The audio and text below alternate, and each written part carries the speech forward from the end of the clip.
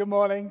And if you've got a Bible, you can turn it to Matthew chapter 11 from verse 25.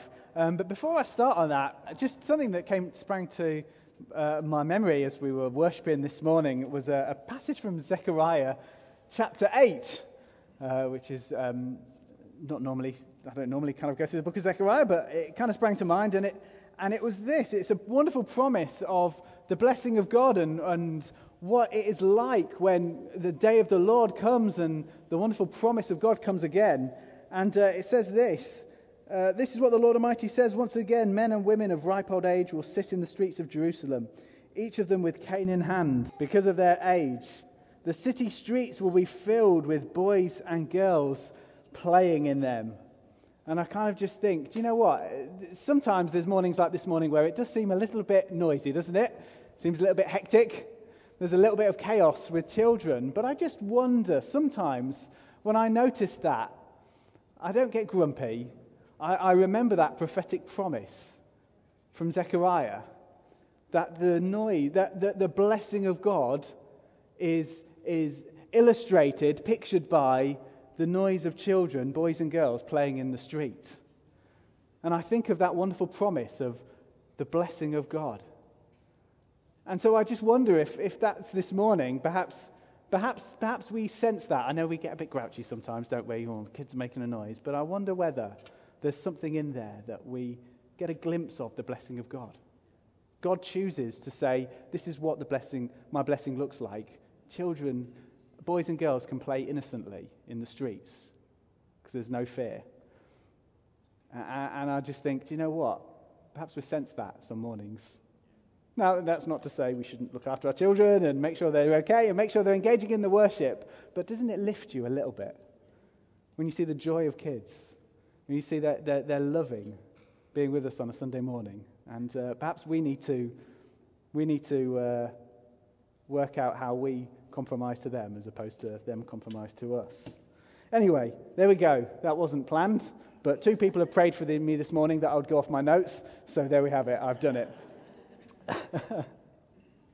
Right, we are starting a new series this morning, and it's based on our values, and we're going to be looking at the second of our values. See, values are kind of the culture, the way things are done in a place, what we hold dear to ourselves. If you want a quick reminder of our values, there they are. We rejoice. Let's say them together. We rejoice. We welcome, we inspire, we go. And can we have them in Farsi as well? There we go. I can read it in English. We rejoice, we welcome, we inspire, we go. I need someone to do it in Tigrinya for us. Perhaps someone can help us put it into Tigrinya. That would be helpful. And so I was thinking about, so we're looking at we welcome.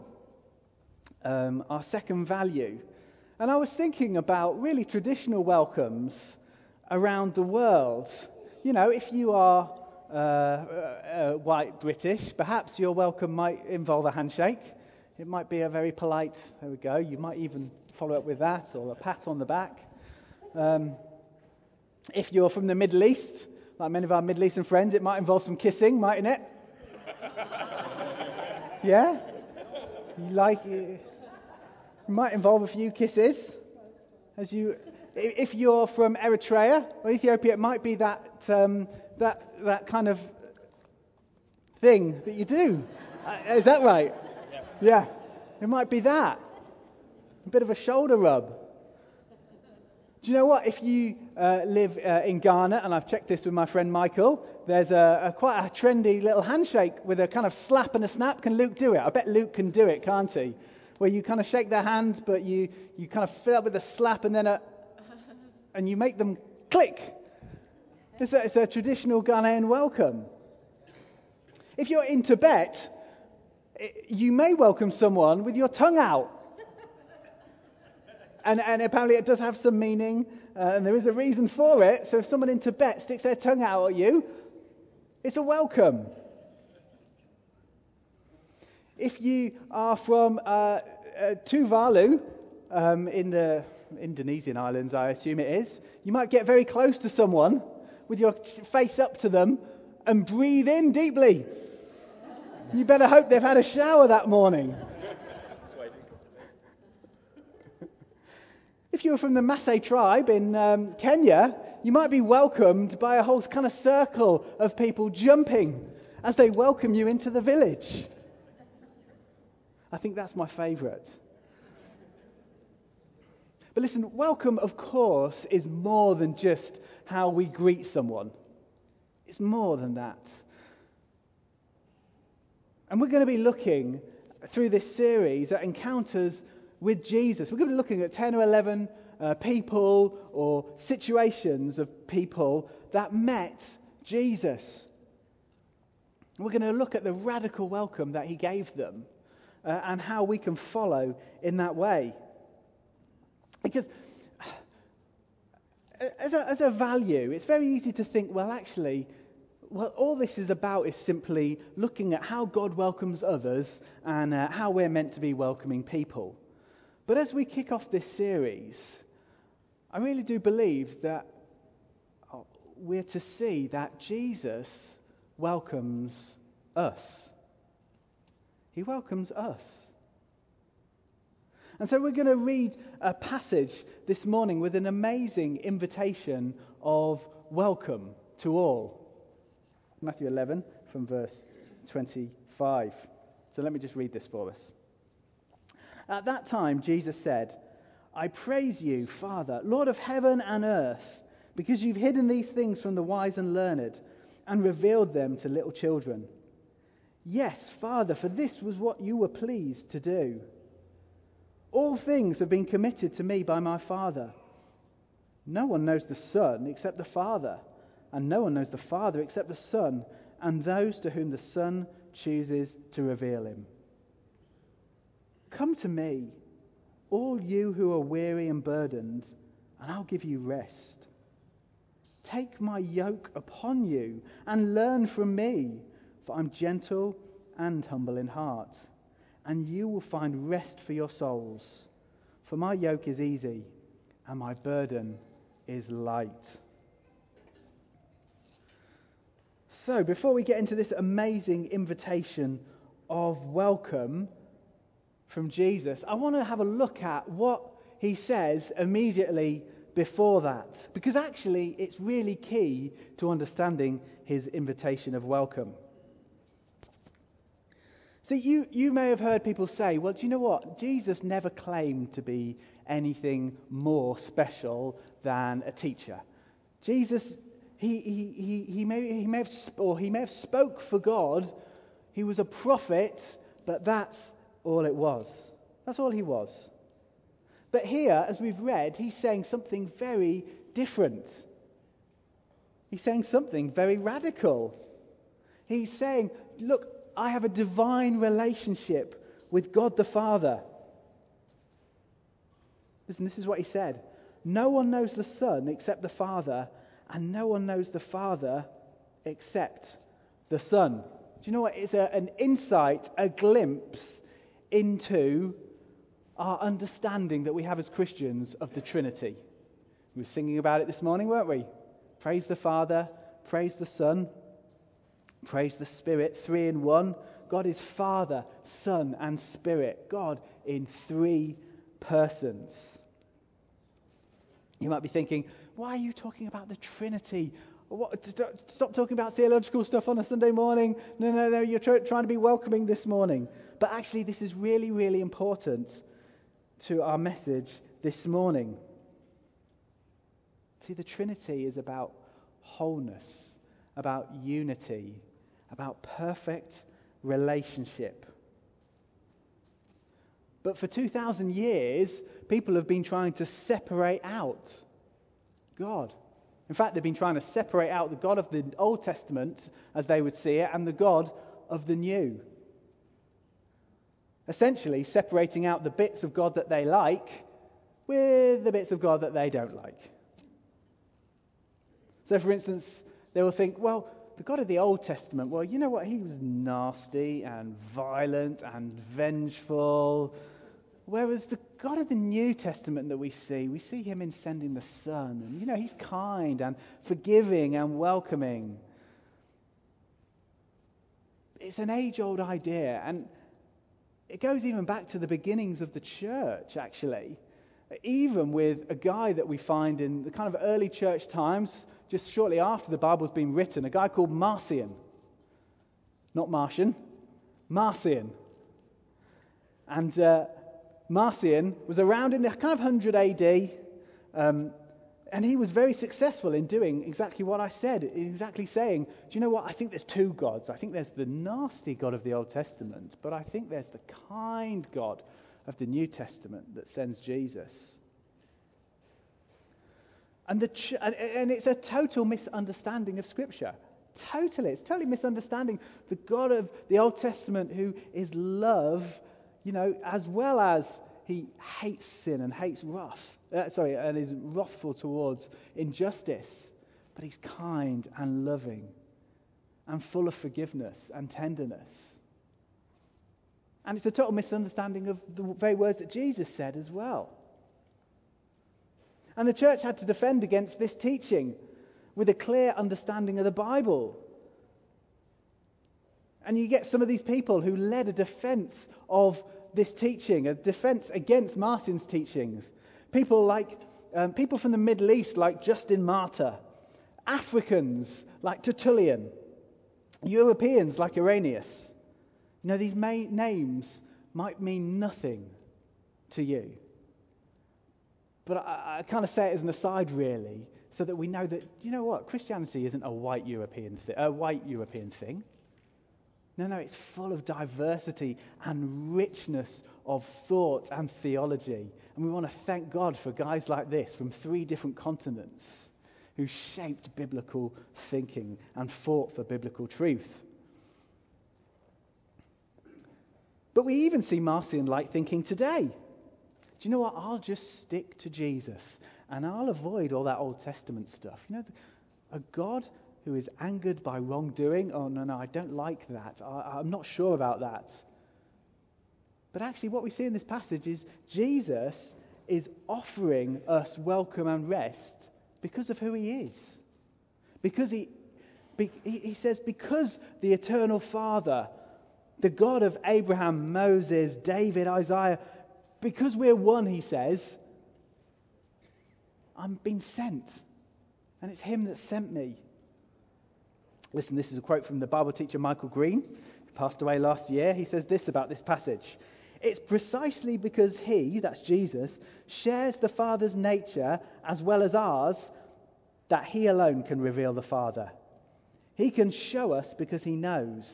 He can introduce us because he belongs. And I would add, he can welcome us because he is the Son. This may sound offensive to you, but Jesus is saying, do you know what? I'm not just a man that's pointing to God. Actually, I'm the God-man welcoming you in.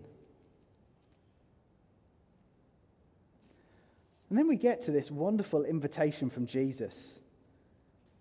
Come to me, all you who are weary and burdened, and I will give you rest.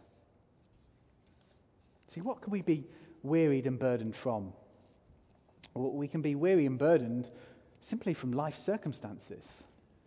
Simply from just the day-to-day in and out of life. And you know what? Sometimes getting through a week, maybe even sometimes getting through a day, can feel like an achievement. Might be an illness, might be a relational difficulty, might be an asylum case, might be a parenting problem.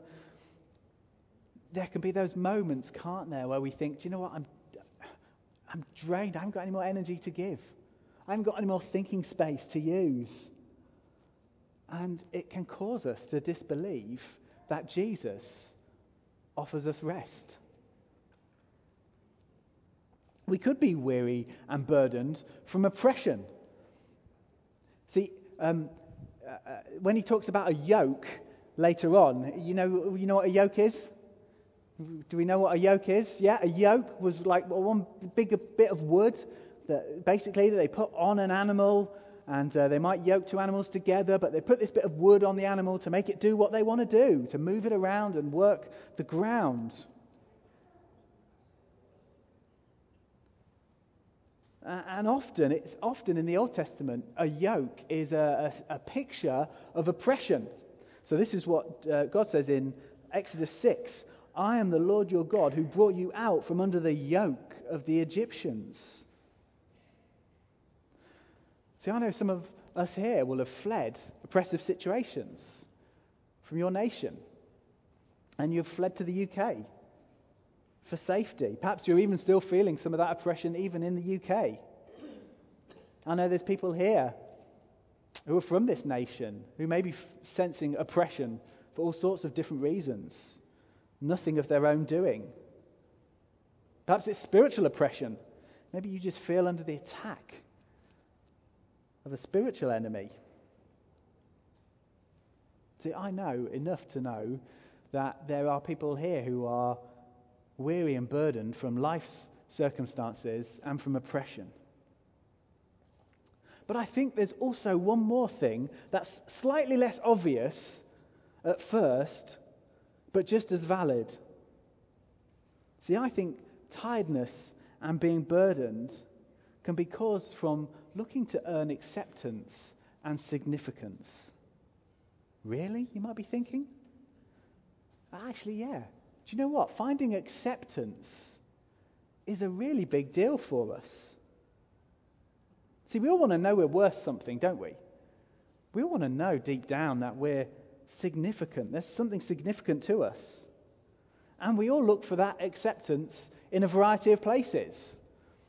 Work, success, family, doing good stuff, having loads of possessions.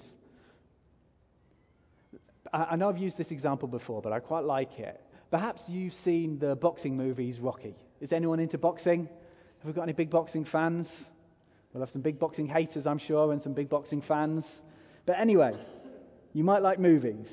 But anyway, in the first Rocky film, Rocky, played by Sylvester Stallone, is going to fight the heavyweight champion. Do you remember his name? Apollo. Yeah, Apollo Creed. And Rocky is the underdog. And he says to his girlfriend, look, I just want to go the distance with Creed. I just want to last the whole boxing match. And he says this, if I can go the distance, you see, if that bell rings and I'm still standing, I'm going to know for the first time in my life that I weren't just another bum from the neighbourhood. See, I can't do it in Rocky's accent, but I weren't just another bum from the neighbourhood. What's he saying? What's he saying? Do you know what? If I can do that, if I can stand on my feet, if I can take the hits, then I'll know that I'm someone. Then I'll know that I'm significant. But you know what? I think that's how a lot of us treat life. If I can just achieve this, if I can just get to this level, if I can just become a doctor, if I can just become an electrician, if I can get my own place, if I can find the partner of my dreams, I'll be able to accept myself.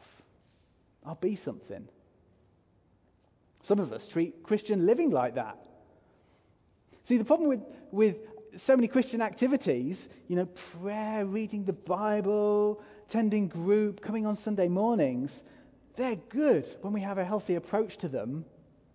They can help us grow. They can help us do good. They can be good for us. But the problem is we can so easily turn them into a way of acceptance with God. If I can just read my Bible more, if I can just get to church every Sunday, if I can just pray every day, if I can just go the distance with God, then he'll see that I'm just not another bum from the neighbourhood.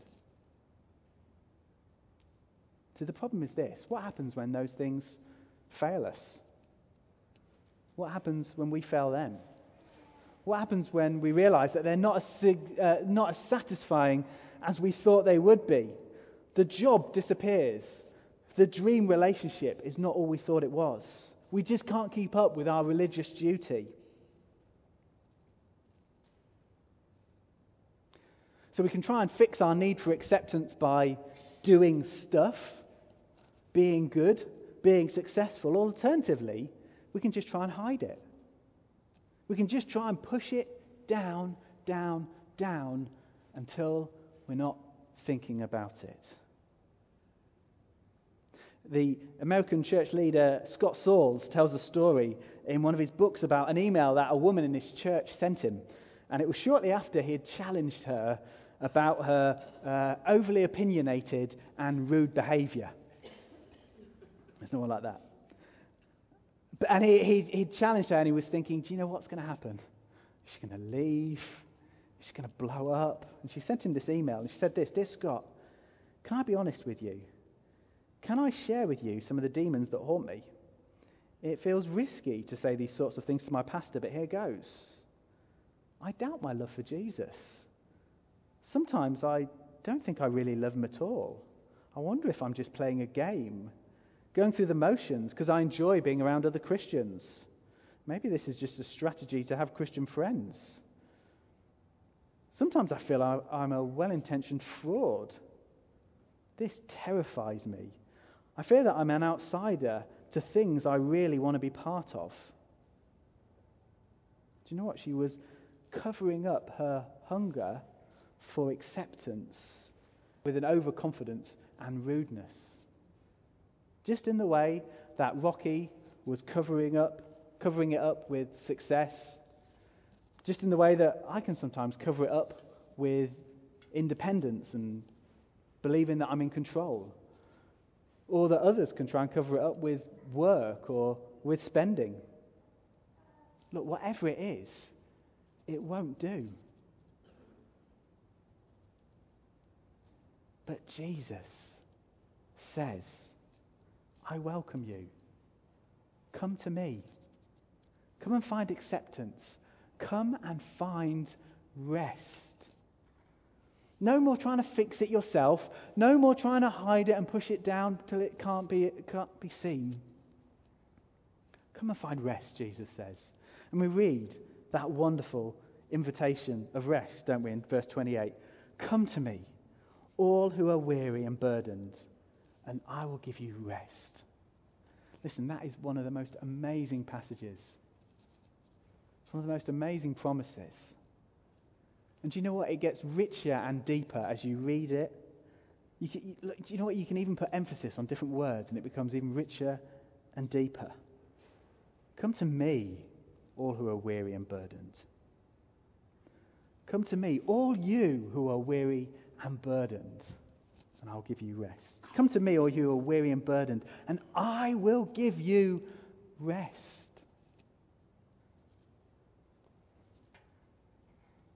Maybe you're looking for that acceptance, that significance this morning. Where are you looking? Has it made you weary and burdened? Listen, hear the invitation of Jesus this morning. We've already heard it once already from Shirley. Hear the invitation of Jesus this morning. Might be the first time you've ever done that. But he wants to give you rest this morning.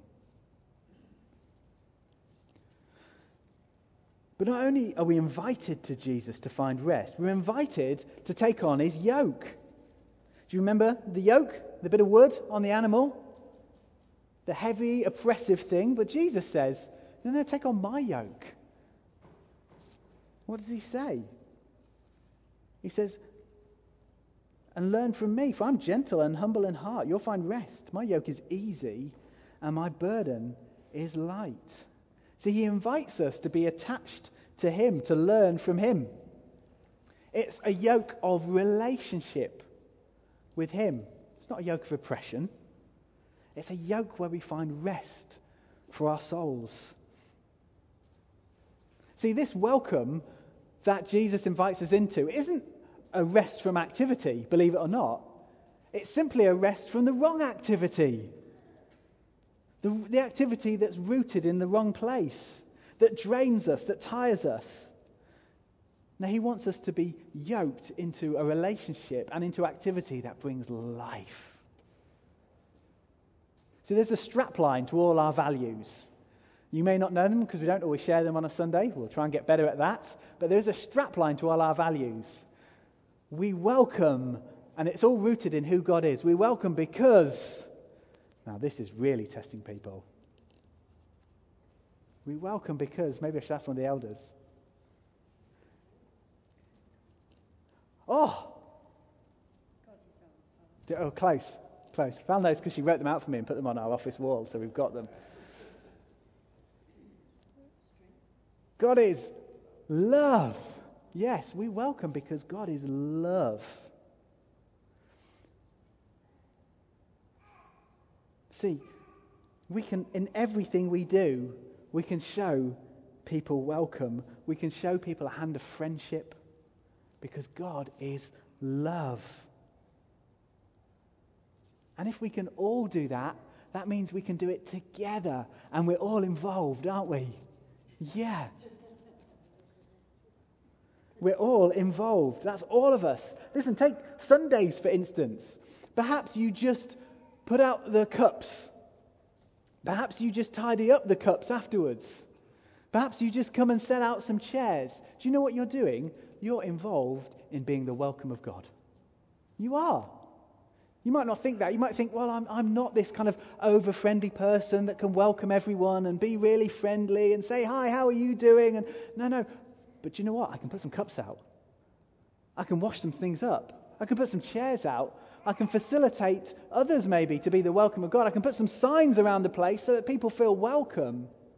Not just welcome in a building, but experience the welcome of God as they come in and be part of us.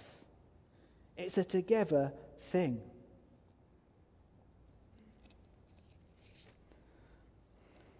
You might be the person who misses everyone else.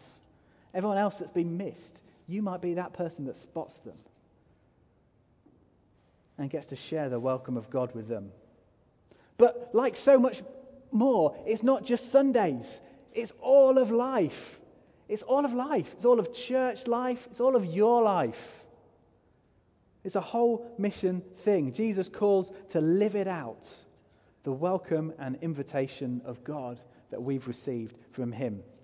Listen to the words of John Piper on this. He said this: when we practice hospitality, and he's just talking about welcome, he's talking about being a welcoming people. When we practice hospitality, here's what happens. We experience the refreshing joy of being conduits. That just means channels. It means channels of God's hospitality rather than being self-decaying cul-de-sacs. You know, a cul-de-sac is just a road that doesn't go anywhere and leads to a dead end. The joy, listen to this, the joy of receiving God's hospitality decays and dies if it doesn't flourish in our own hospitality to others. Listen, there's so much more we could say about hospitality, but we don't have the time this morning. But listen, Jubilee, we've been welcomed by God. We've received the welcome of God so that we can be channels of the joy and love of God to those around us. And not everyone's going to come to one of our meetings. It'll be in our workplace. It'll be at the school gates. It will be in your school or in your college.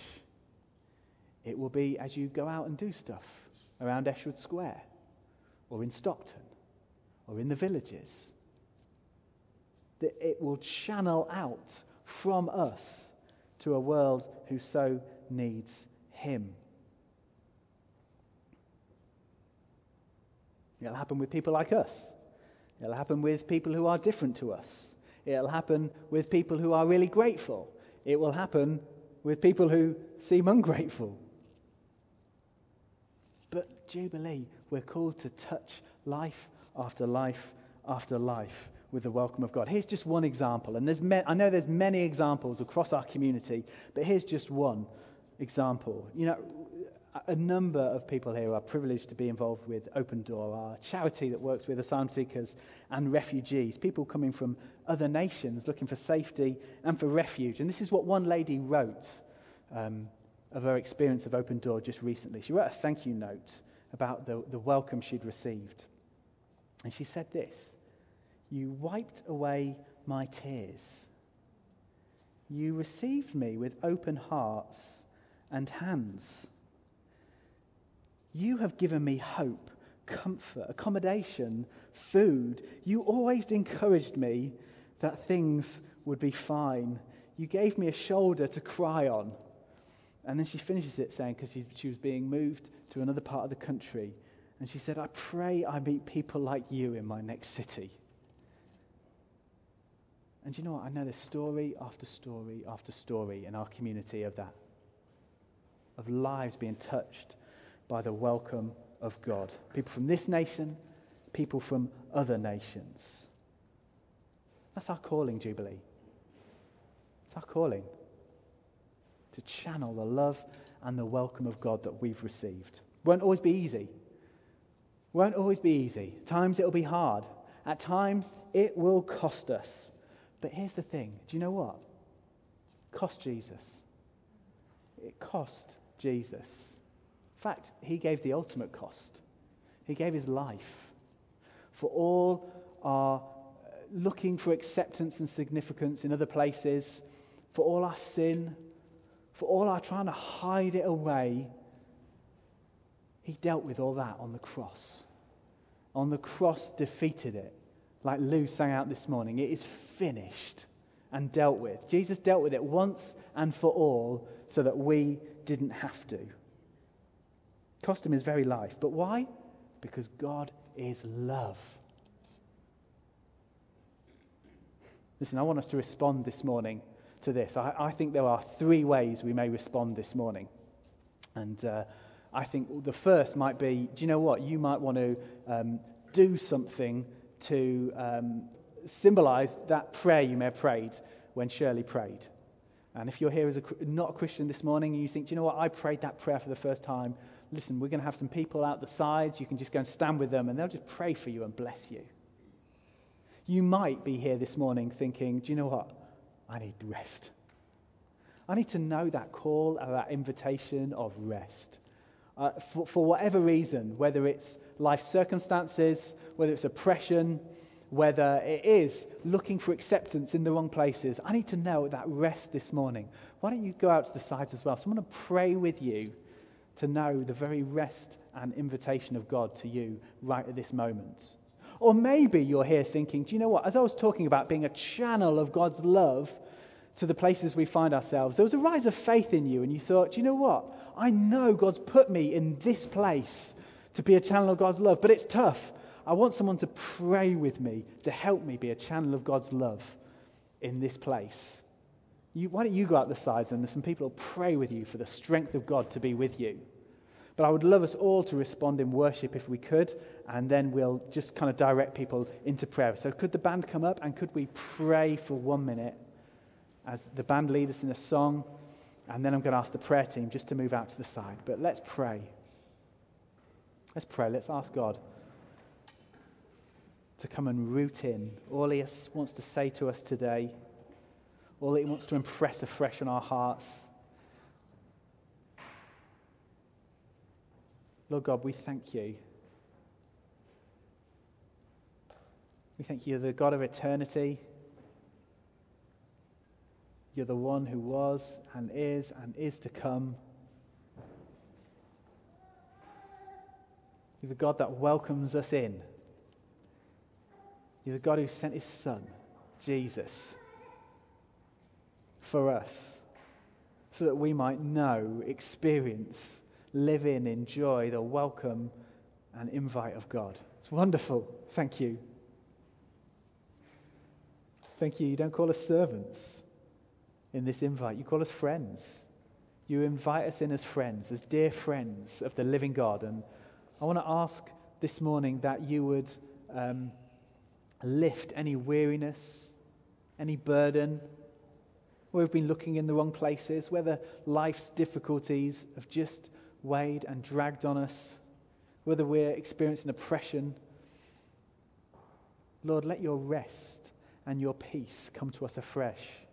Enable us to come to you and receive all the blessings of this amazing promise.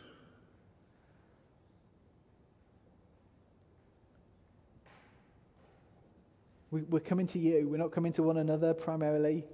We're coming to you, the one who offers us rest. where we find our significance, where we find our acceptance. It's in you. Holy Spirit, come and flood us. Come and fill our hearts afresh. Come and lift our eyes to Jesus.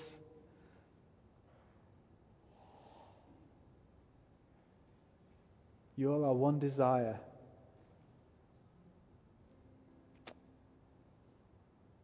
Thank you, God. Listen, we're going to sing. Why don't we stand? We're going to sing.